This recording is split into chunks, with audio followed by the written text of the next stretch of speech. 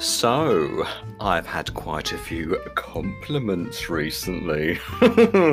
When I went into the kiosk, Kylie said, "We love it when you come in, Gladys. You always have a little dance and we can hear your muffled singing under that leopard print face mask. I should be so lucky, all the locomotions. Yeah, give us a smile, Gladys. We wish all our customers were like you." I got a lovely voice message from Cyril for all the joy that I've been spreading. Want to hear it? It's on my phone. Here we go. Gladys, thank you for all your lovely podcasts. Not too loud. This dystopian time. You've certainly raised the spirits. Do you remember in the Second World War, we had Dame Vera Lynn, who brought us much joy with her songs of hope, and whom was known as the Force's sweetheart?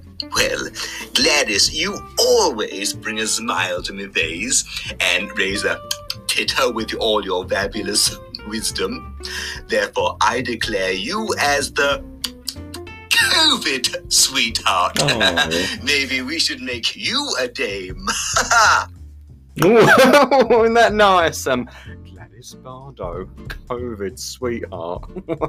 I will just point out that I don't remember the Second World War. Naughty Cyril. I wasn't around in the Second World War. I was born in 1946, which is after the war. What about me as a dame, though? Dame Gladys Bardo. Because Anastasia had something to say. When I told her, she said, "Darling, I'll make you a dame. Next year, if we do Panto, you can be Widow Twanky and Aladdin. Derek doesn't want to play the Panto dame anymore." I thought, I'm not going to be a Panto dame, am I? I want to be Princess Jasmine. Oh, she's a cheeky woman, that Anastasia. Anyway, I've had a few more lovely messages. Brenda from Spraston. She says, "I love hearing your saga. You give me the giggles. I think you should do stand-up." What about me doing stand-up? You can just see that, sort of me standing there. "You all right at the back? Can you see me all right?" Well, you can't really miss me, can you? Meet me around the back. I could do a tour of working men's clubs. Just imagine all those working men looking at me. Another message.